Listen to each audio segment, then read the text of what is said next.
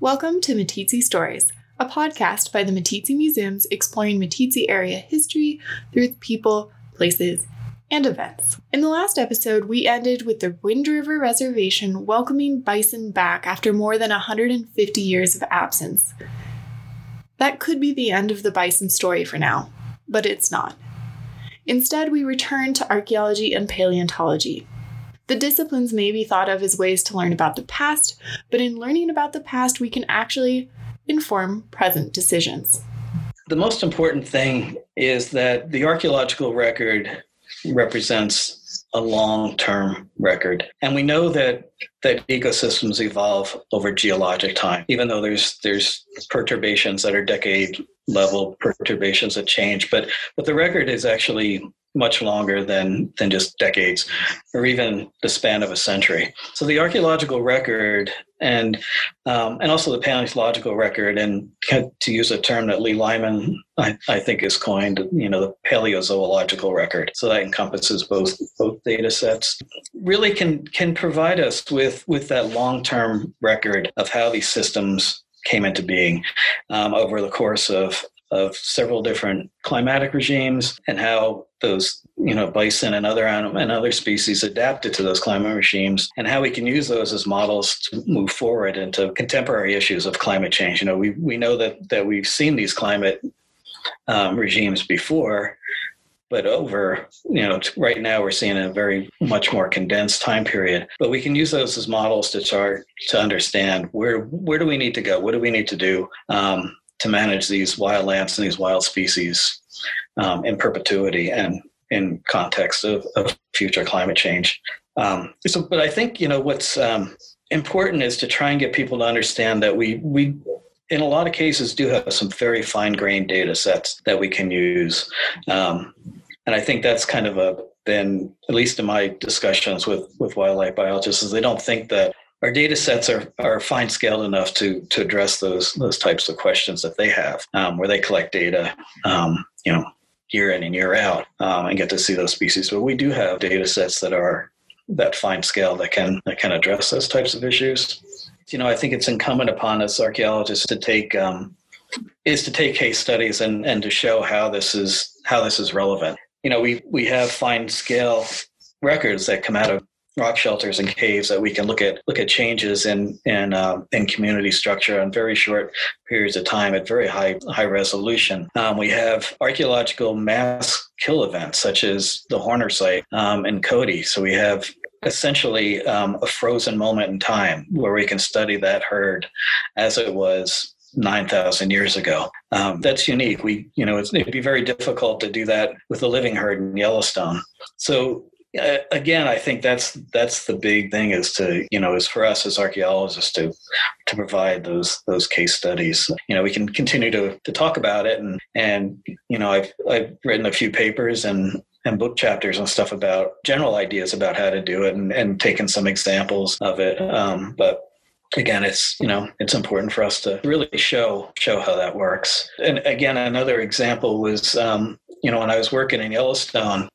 It was during a time period when wolves were being reintroduced. And one of the big pushbacks that they had from local communities was that wolves were not native to the ecosystem. They had been pushed up there by Euro-American settlement, and they were only recent inhabitants of Yellowstone, the greater Yellowstone ecosystem. So why are we, reintroducing this animal that may not have been a native species? So Yellowstone, and with the help and prodding of Paul Scialleri, gave me a little bit of money, and I wrote up a chapter for the reintroduction of the wolf that went to Congress. And it showed we had 25,000 years of wolf record here. So that kind of quelched that argument, I think. Although was people that still don't believe that, but yeah, again, that was a pretty straightforward example of how the archaeological and paleontological record can help with management decisions and help support management decisions.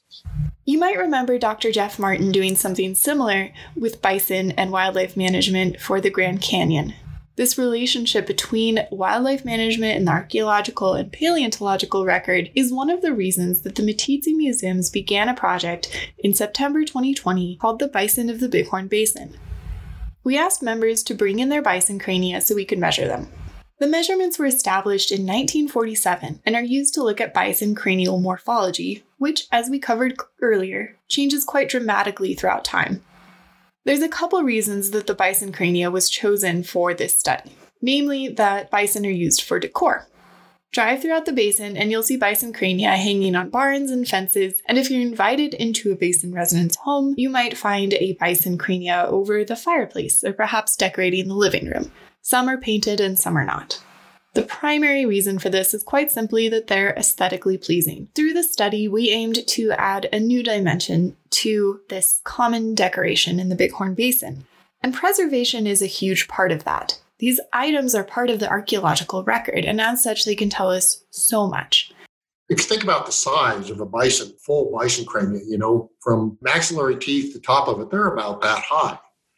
And they have to be in fairly unique settings to become fully buried, unless they're, to get covered up in a way that can encase and preserve that whole thing is very different than it takes to bury a projectile point. You can bury lithics in a couple centimeters. You'll need about 40 centimeters of sediment to bury and preserve a bison skull.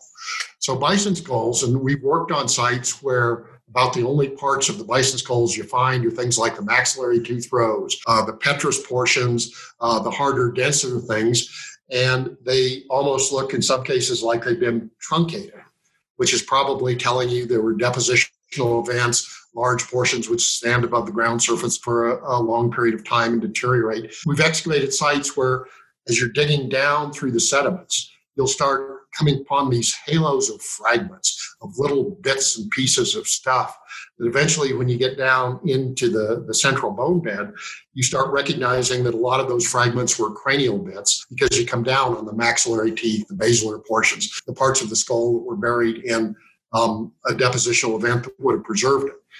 So I think in terms of which bones preserve best over long periods of time from the bison carcass, the skulls, the crania, is probably fairly low on the list. But on the other side of that coin is those that do preserve are very distinctive. People today out wandering around the landscape, whether they see a bison skull partially buried in the duff in a pine forest or eroding out of a cut bank or this or that or the other, the big bison skull light bulb goes on because you recognize it as being that sort of thing. That's different. Most people, the light bulb doesn't come on when they see the distal humeri, but the bison skull is identifiable, it's recognizable, and it probably gets much more attention than its sort of preservational history really merits. Wyoming is a windy place, and our depositional environment is not quick by any means. For each bison cranium to be buried, it demands a unique environment where sediments are deposited rather than taken away. In the Bighorn Basin, if you were to look at a map of which sites have bison crania, you would find hardly any. And yet when we did this project, we found that bison crania had been picked up from throughout the basin. This tendency to pick up bison crania over other bits of the archaeological record, including lithics, which is just a fancy word for stone tools, but even other parts of the bison itself, creates a unique and scattered data set. The project had a goal of not only gathering the location information for where these bison came from, but we wanted to measure them. Are maybe one of the more complex organs to deal with in a bison's body. You've got sex differences, you've got nutritional differences, you've got social signaling differences, you've got body size differences, you've got evolutionary changes in morphology of horn cores. One of the reasons that I've sort of steered away from the sort of taxonomic interpretations and analysis of bison cranias is I never felt clever enough to try and disentangle all those complex sets of information that go in to creating the variation in morphological shape and size of the crania. They're information rich, but they're also real information complex. You can't just say it's diet, it's social behavior, it's sex, it's this or that or the other. It's this complex mix of all of them that are changing, especially the morphology of the horn cores that are resulting in their changes through time. So I just never felt clever enough to engage in the work it would take to really try and extract and pull all those information sets apart. But that doesn't mean that, like with the Bison project, that those information sources should be ignored. They're there, and so you took advantage of a rare opportunity to try and capture some of that information before it sort of dissipates. Dr. Cannon's work on the Gilbert Peak bison can serve as an example for just how much information lies within the cranium. Serendipitous study that it was given to me by Byron Losi, who was the Wasatch Cache archaeologist at the time, and he had read an earlier study that I had done for the Salmon National Forest. There was an isolated bison skull that was recovered by one of the rangers, and we had been working up in that area for a while. And Steve Matz, the archaeologist up there, was a good friend of mine, and he said, what we want to start looking at. The history of bison in central Idaho. What can we do with the skull? So I wrote a little bit of a study there for that one. And then Byron had contacted me and said, hey, what can we do with this bison skull? What can we learn from it? And so they gave me a little bit of money, and I was able to write up, a lot about its ecology, about its age. We were able to radiocarbon date it. And also what was unique about that is it had the horn sheaths were still preserved. And the horn sheaths in some ways are very similar to tree rings in that they're incremental growths. There's a lot of discussion about whether they represent annual growths, but they do represent incremental growths that track the life of that individual. So I was able to sample each one of those horn cores and get a really nice record of what that bison was doing over the course of its life. That was a pretty fun study. The Gilbert Peak bison was found in the Uinta Mountains of Utah. A radiocarbon date revealed that the Gilbert Peak bison lived between the years of 725 to about 778, give or take. I say give or take because radiocarbon dating is based on the fact that living things such as plants and animals have carbon-14 within the body, which remains relatively constant throughout their life. Upon the death of an organism, that carbon-14 begins to decay, which could be used to estimate when the animal lived, giving a range instead of an exact, this is the date of birth and this is date of death. In terms of how long the Gilbert Peak bison was alive, he lived about 12 years old, making him a mature bull bison. He was found at an elevation of 12,600 feet. At this point, you may be raising an eyebrow at the mere sample size of one bison. What if the Gilbert Peak bison was a bit of an oddball? Despite having just one bison cranium, there's much to be learned.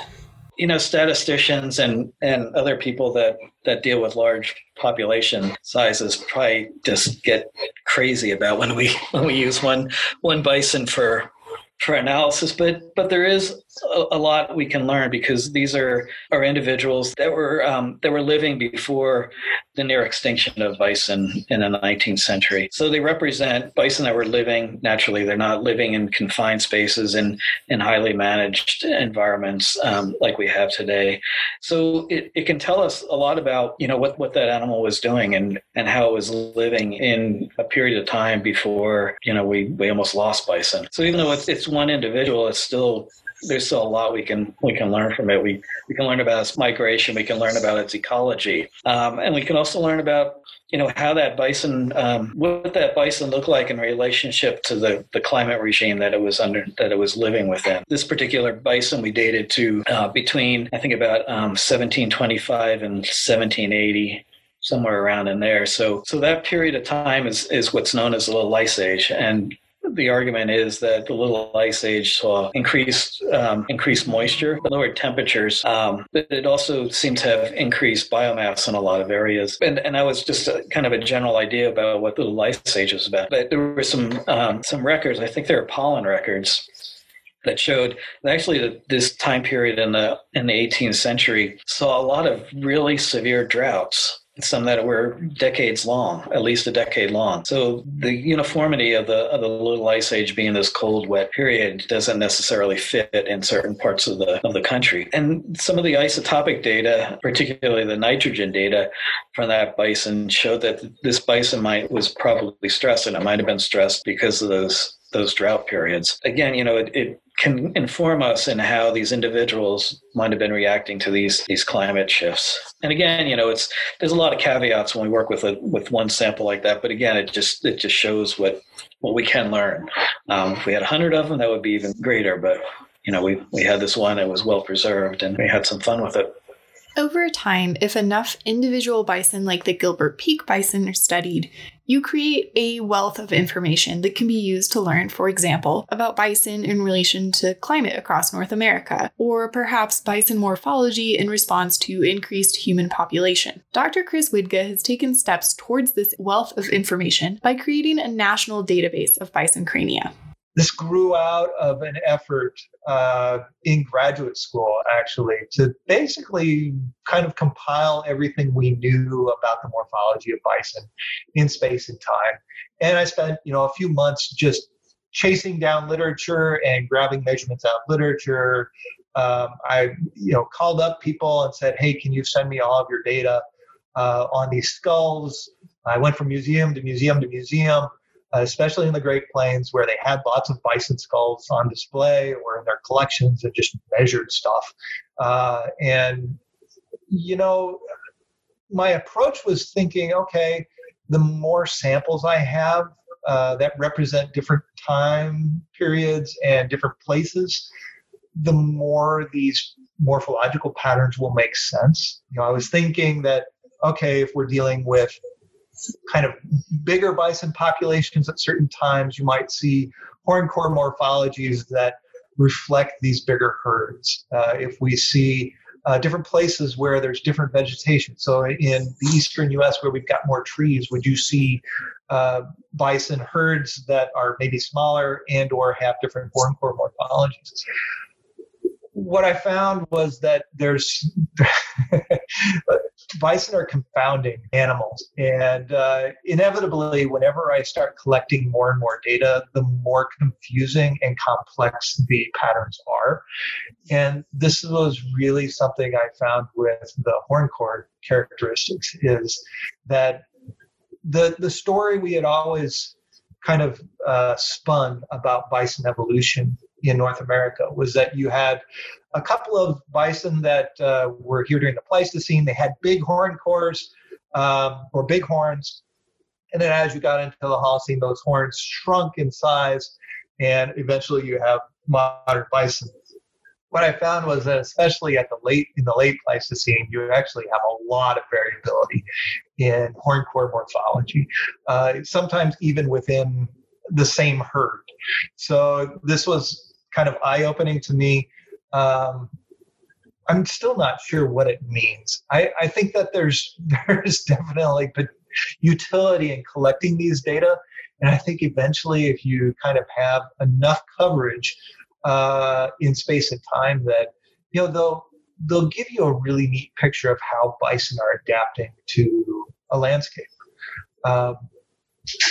Although right now, as the database stands, there's big holes in it. And that's why I'm really excited about your project. You're filling in some of those holes.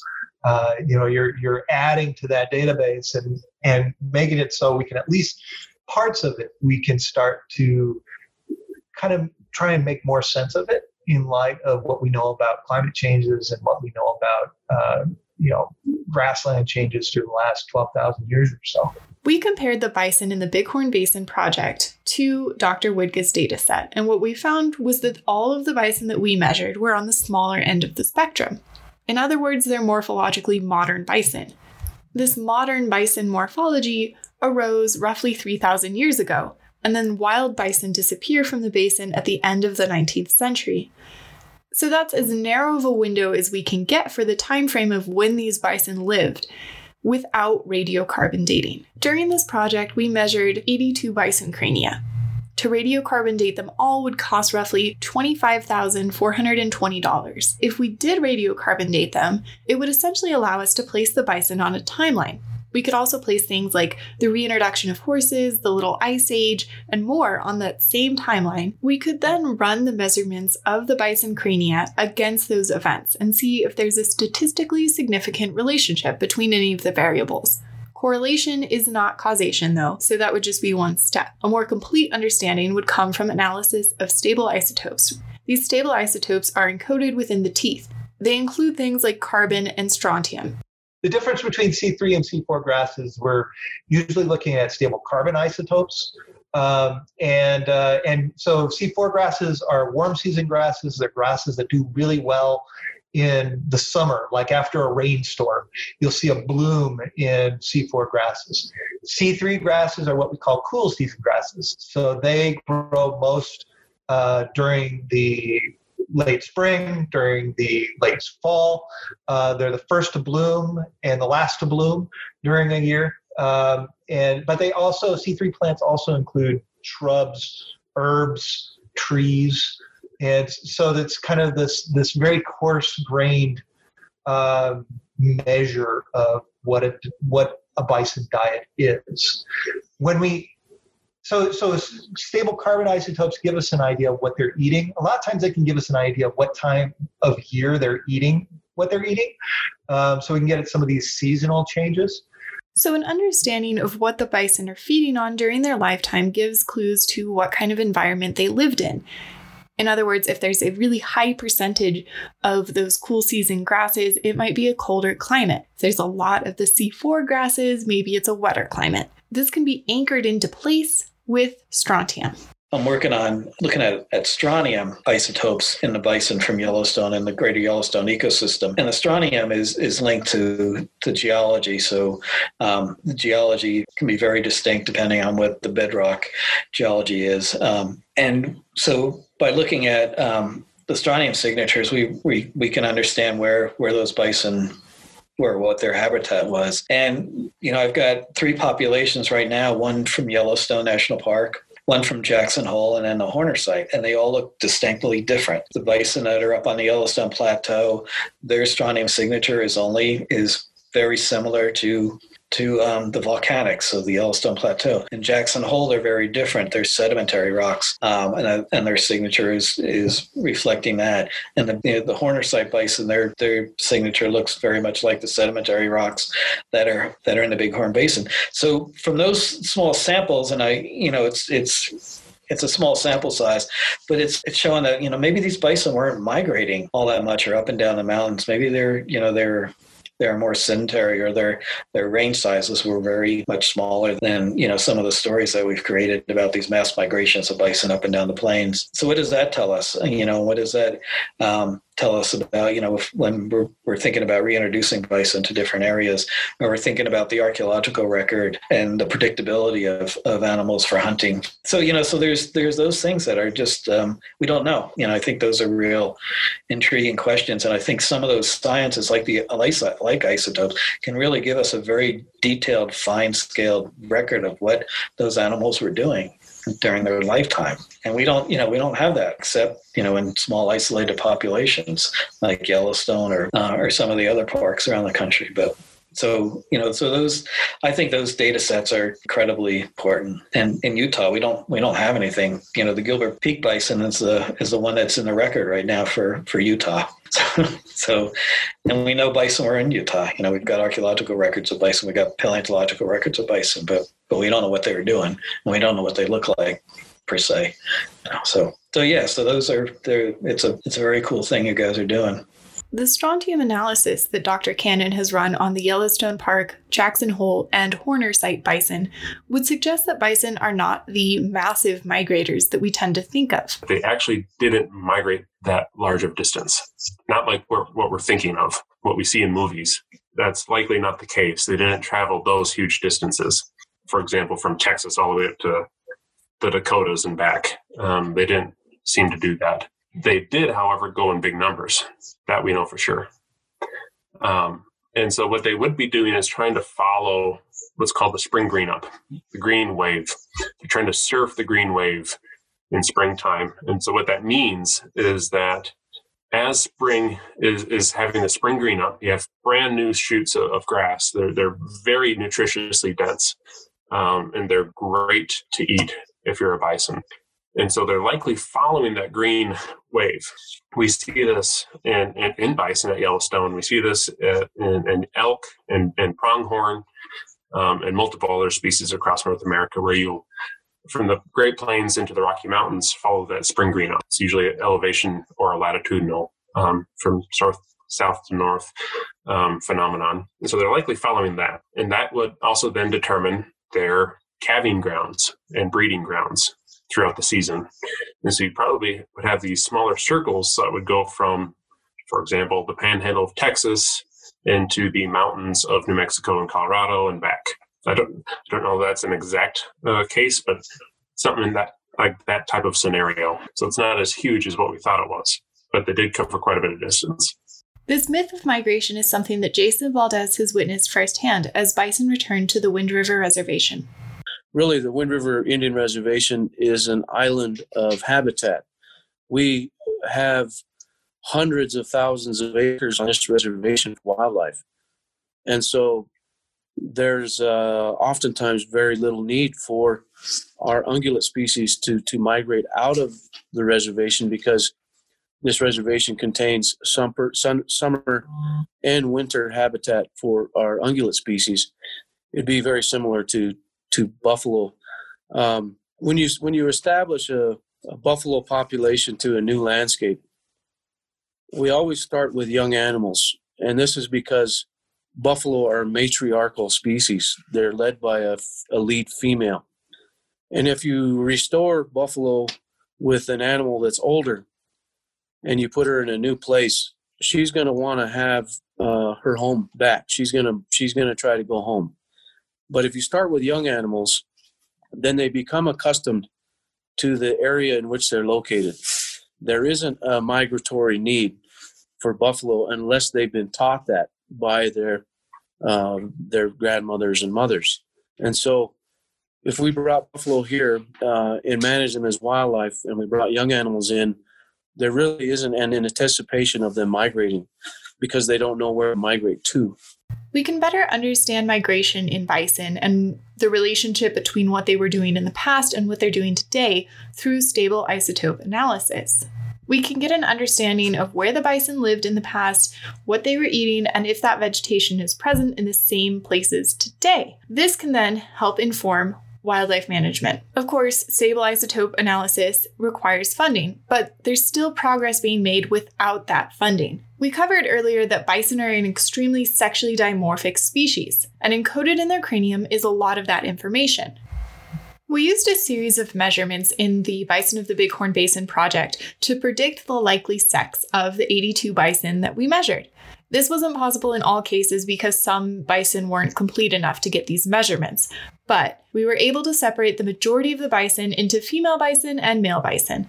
Then, using the same semi-log plot that Dr. Cannon used to estimate the Gilbert Peak bison's age at death, we ran most of the bison measurements. Unfortunately, we could not test all of the bison. The semi-log plot only has age predictions for fossil male, modern male, and fossil female bison. So any female bison that we had in the study, which are morphologically modern, could not be run through the semi-log plot. That wasn't the only complication. The semi-log uses measurements of the bison's forehead at its narrowest point, which is right behind the eye orbits. And when this measurement exceeded 270 millimeters, just about, the semi-log would give either ages outside of the range of a bison's lifespan or simply say it couldn't complete the calculation. So before we discuss our attempts to fix these problems, we have to know that bison aged at the same rate throughout time.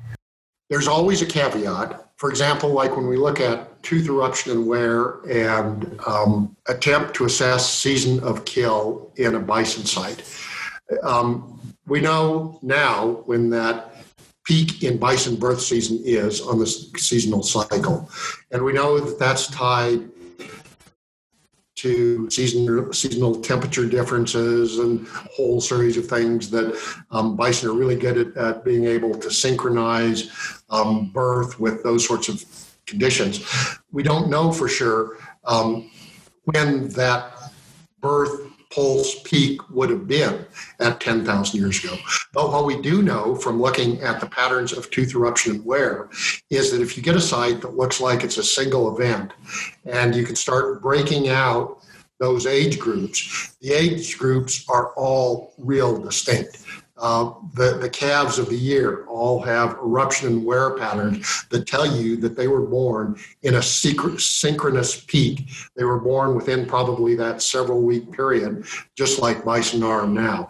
They all have the same facets on wear. The teeth are erupted the same. If you go into a group of kindergartners here today, living primates in an area where we can study them at hand today, the kids in a kindergarten class will have teeth in all sorts of stages of eruption and wear, because of how we let them into that class. They can be born almost in any month of the year. If you were to go into a bison population that has a distinct birth pulse, the vast majority, there's always going to be a few out-of-season births, but the vast majority of them are born within that birth pulse. And we see indications of that sort of birth synchronicity in the fossil specimens that we find in kill sites that say there's some similarities there. We may not be able to say it was late April, early May. And that's one of the reasons why when we talk about seasonality in kill sites, we talk about months from the birth pulse rather than giving you an exact month on it. I'm saying it's 0.6 from birth pulse rather than saying it's September, October. But you can break it down in, because we don't know for sure where it was on that yearly cycle, but we know that it was pulsed. 10,000 years is probably not enough time for major differences in dental development to take place and formation of enamel sequences and stuff like that. With things like Chris Widge's been doing, the fine-grained studies of tooth enamel through time, we could probably expand on this understanding of birth pulses and life histories and that sort of stuff. So this is one of those questions that's really fun. We have some initial sort of ideas, but like most things in archaeology, the things we don't know about it vastly exceed the little bits the little glimmers of understanding we do have. Instead of looking at the teeth, we're attempting something probably more difficult by looking at cranial morphology to estimate age. To refine the semi-log plot and see if there are potentially measurements that can be used to estimate age more accurately, we're working with the Antlers Ranch to measure bison crania of known ages. Since the bison ranch is in the Bighorn Basin, the bison are responding to many of the same variables that their prehistoric counterparts in the study did as well. This hopefully will work to simplify some of those complexities that Dr. Todd mentioned earlier, which would just make for a more accurate model. But bison in commercial production, like some of the conservation herds, have a certain amount of cattle genetics. So how does this affect their cranial morphology? Well, yeah, I think you're right. I think that is something somewhat of concern because bison tend to be bigger than cattle. So if you're introducing cattle into their size may be somewhat diminished. I haven't really thought about that hard, but I think that's something that needs to be part of our discussion, or at least our thought process if we are using those modern animals. If the bison that we use to refine the semi-log plot have cattle genetics, it could potentially sway the model and result in younger estimated ages for genetically pure bison. If we were to DNA test bison from the study, we could look at that cattle genetic variable and see how much of a difference it makes in cranial morphology. But this can also be used to help with wildlife management. The bison crania in our study come from before the bottlenecking event at the end of the 19th century. So to DNA test these bison, we would be able to look at what genetic diversity has been lost, and we could potentially see how that impacts them today. I asked all of our bison experts for their thoughts on the Bison project and where we go from here. I'll let Chris go first since he also works for a museum. We had a really good conversation when we were talking about this. But I guess when we were talking about wilderness and how, people look out over a landscape and they see this pristine kind of idea that may or may not have much basis in reality. As an archaeologist, paleontologist, paleoecologist, whatever you want to call me, a lot of times I look out on that landscape and I see a time machine. You see this landscape, but then if you know kind of the history of that landscape, then you know that what you are seeing is really ephemeral. It is the product of potentially of even weather, or it might be just the product of 10 years of overgrazing, or it might just be that we removed elk or wolves from the landscape for a decade or two.